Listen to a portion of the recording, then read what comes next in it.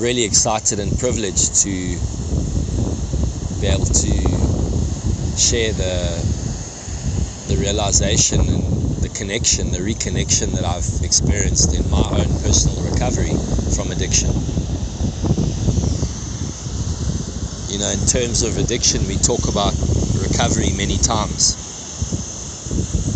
And the word addiction compared to what it was 20 years ago has somewhat been diluted and somewhat become much of a norm. And we hear of healthy addictions like chocolate addictions and coffee addictions, and seemingly less aggressively destructive addictions. But looking at an addiction, we need to really look at what it is. What does addiction really mean?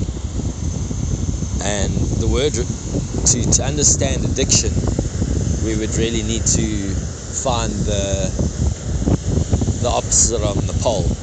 And I would think that addiction would be disconnection, so recovery would be reconnection, and addiction would be our adaptations to feel, to reconnect. And the word recovery really comes down to not something outside of us. When I first walked into a recovery meeting, I would go to the meeting believing that I would hear something that I didn't have, some insight, just hoping for that person to drop that golden word for me, or I'd go to a meeting of some sort, just waiting to hear that answer, so that would kind of put the puzzle in place, and boom, my recovery would happen.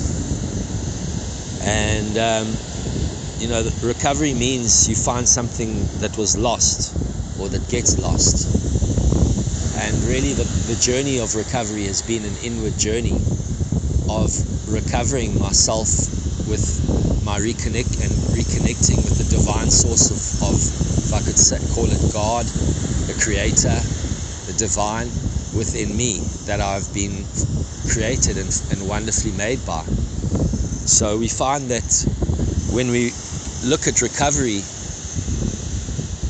unlike popular beliefs, it's not something that you find outside. It's something that is attained and something that is experienced through being present and through experiencing the reconnection of oneself again. And so when we are in recovery, we are trying to find something that we lost. And if we go out and, for example, in the waves ahead of me, if I convinced you that a ship had gone down with some treasure at some point, the chance of recovery would be great, knowing that there's something to recover. And this is where divine aspects come into play that are outside of our logic, where we start to experience a connection and we start to realize that there is hope, that there is a spark of divine love, of magic within you, deep within your soul, that if is nurtured and if cared for, can bring forth the life and the healing and the wholeness that you've been attempting to find outside of yourself in your addiction. So if you recover something, it means that it's always been there. You just couldn't see it. And so my encouragement to you today is to bring to you the realization that your recovery and healing is not far from you.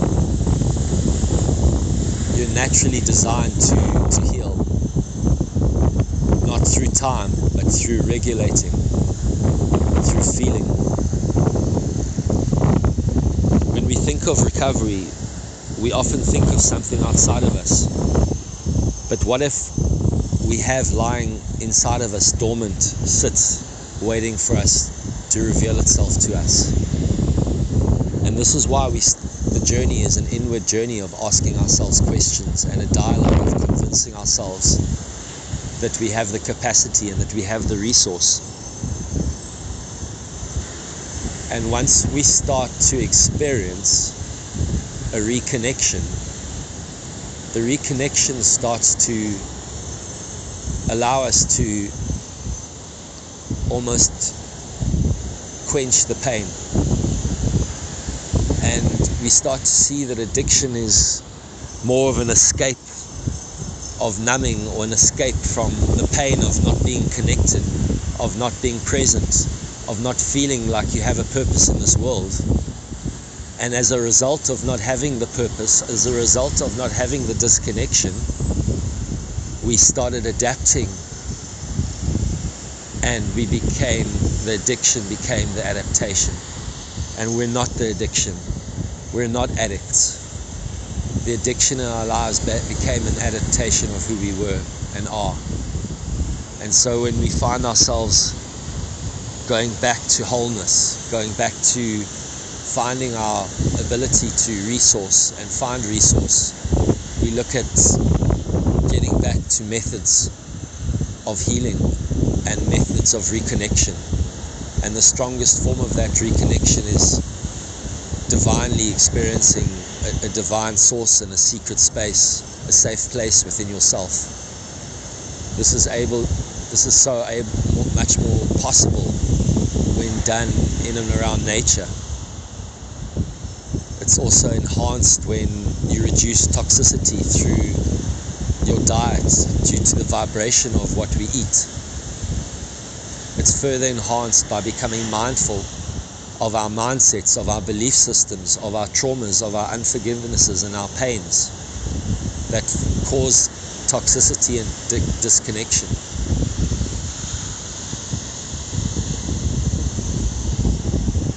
Dr. Gabor Mate specialized in addiction and has really been groundbreaking in his work with dealing with trauma. And his definition of addiction is any behavior that gives us temporary relief and pleasure that we crave and still pursue despite having negative consequences.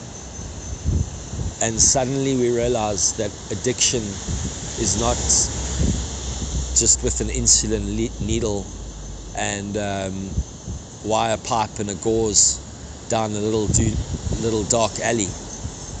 But addiction is anything that we find that makes our life unmanageable, that we find temporary relief from, temporary escape, a temporary sense of numbness.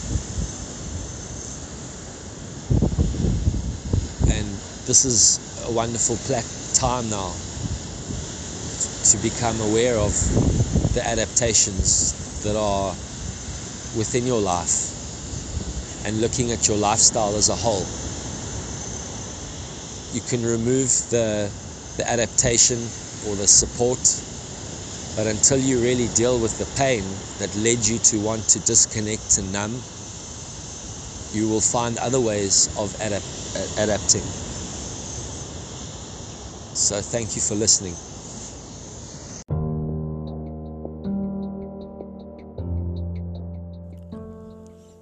Just talking on responsibility. A lot of us are called to a sense of responsibility is almost like a duty. And as leaders, and as leaders in businesses, in homes, in countries, as leaders of our own lives, we have a responsibility. And responsibility is the ability to respond to the current moment in time, individually and collectively. And being responsive is about having presence, being present, so that you have the presence to respond to the current crisis. And we've all been thrown into a river, and we're swimming. And what trauma does is trauma always makes you feel like you have no time, you have no space. It feels compressed. It's closed, there's no open relation. And trauma separates. And it's key through establishing techniques, self-regulating techniques, and becoming present really within ourselves to be able to bring about resource and be of support to anyone in this time. A lot of us started this race off as a sprint, and it was a period of it's this long, and we've just got to hold our breath to there. But when you're running a race and you realize it's not a 100 meters dash, you need to start having resources. And there's an effect of burnout on us, on our immune system. And collectively, we have an immune system that seems like it's bursting. It seems like the container has cracked. And it's going to be about regulating. It's going to be about building supportive networks. I feel that this is the time where innovative capacities are unleashed within us, where when we are quiet enough, when we are allowed to get through into our breath, we can support our nervous system and tap into the presence that's required here. So if fear rises, we really need to look at what are we doing to balance our nervous system. The language we use with our kids, the tone that we use, the news the input that we're accustoming ours, the environment that is around is a fearful one. It's disconnecting, it's separating. So as you board an aircraft, they give you a life mask, a mask with what you really need, and they say no matter how important the kids are around you or whoever's sitting next to you, without this mask being on your own, regulating, self-regulating, you have no benefit and you have no resource to anyone. And I feel that the world has changed and it's never going to be the same. And when we try and get very we come up with the need to have solutions, this creates a paralysis within us. And so getting back to self-regulation is the first step. The first step is to feeling present within ourselves, within our bodies. The body contains the feelings, the emotions and sensations. And if we are going to digest this fear and process it and have integrate it, and not be victims of a collective almost bubble, we need to start with ourselves.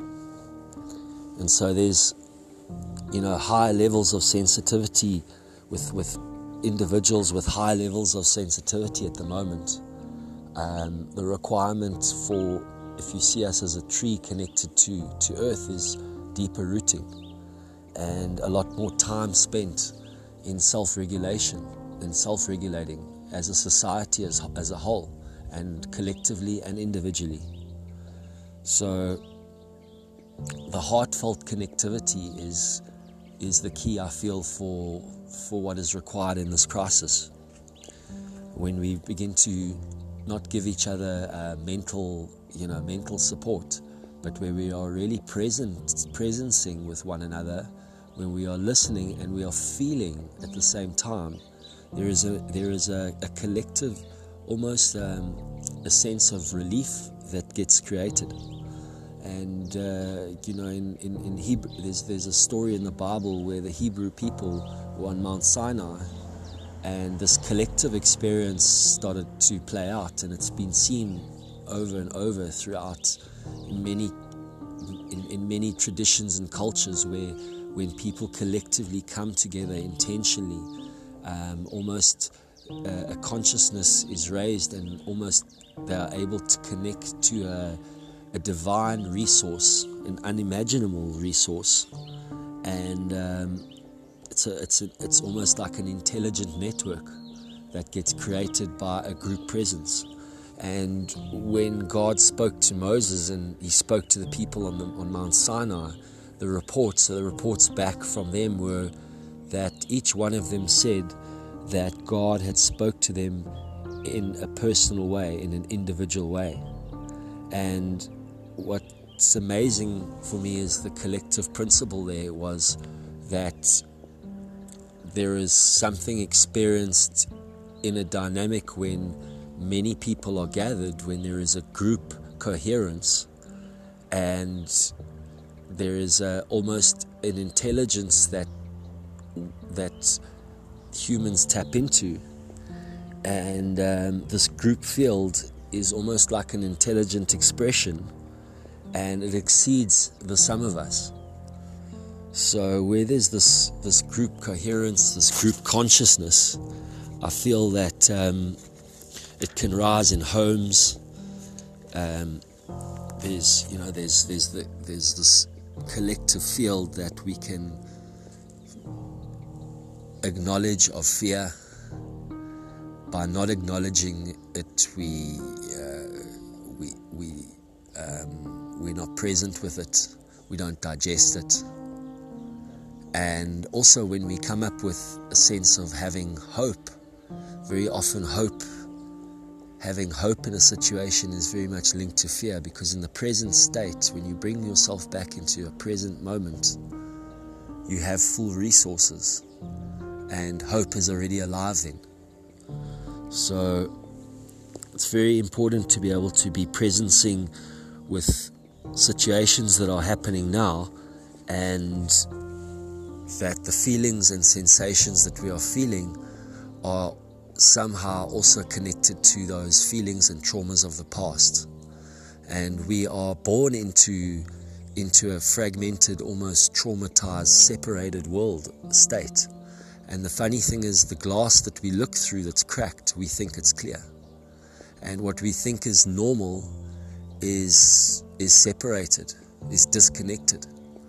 And reviewing how we are living, reviewing how we are regulating, reviewing what are we storing in our nervous system, and how are we regulating the nervous system, needs to be something that's brought into play now. So we're all in this river, and you know when they say, when in doubt, always come back to yourself. As I said to you, you need to disconnect. To disconnect from fear, we need to feel it. It's so real, and the ability to disconnect from outward fear comes from an ability to tapping into a resource internally.